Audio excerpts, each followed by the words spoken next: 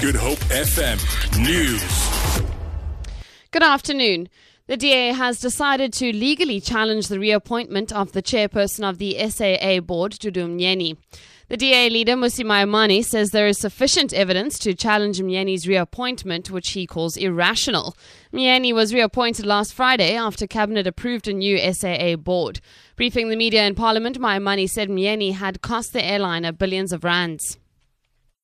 We feel as a party that our job isn't just simply to hold the executive to account, but also to safeguard the South African fiscus to which South Africans contribute towards. And that's why we believe that the decision to reappoint Ms. Dudu Myeni to the board of SAA is fundamentally irrational. So today, we want to announce the fact that we will be taking the decision on review.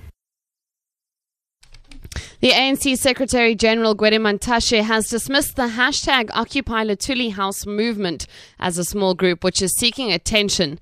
Police had their hands full as they chased down ANC Youth League members who were trying to confront the leaders of the movement.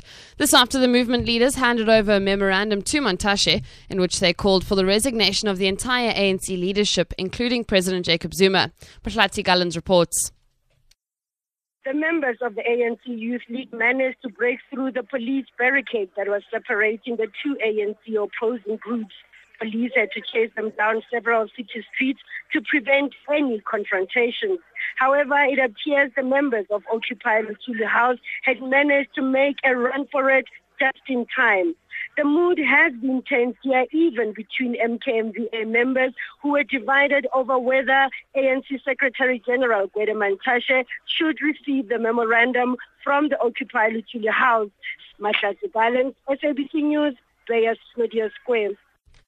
Equal Education has called for additional funding to be pumped into the higher education system.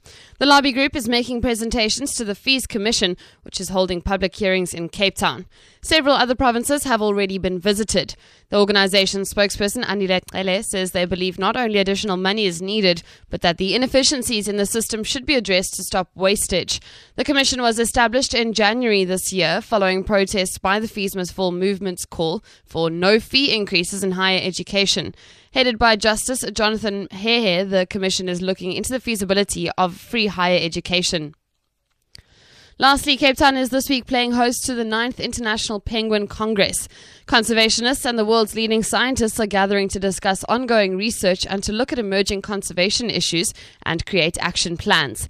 The Congress is said to be one of the few meetings attracting experts from all continents and is being hosted in South Africa for a second time, where the African penguin population, which is endemic to the region, continues to decline. The Congress provides a forum to create a global effort on behalf of the threatened species. For Good Hope FM News and Traffic, I'm Vicky McCallum.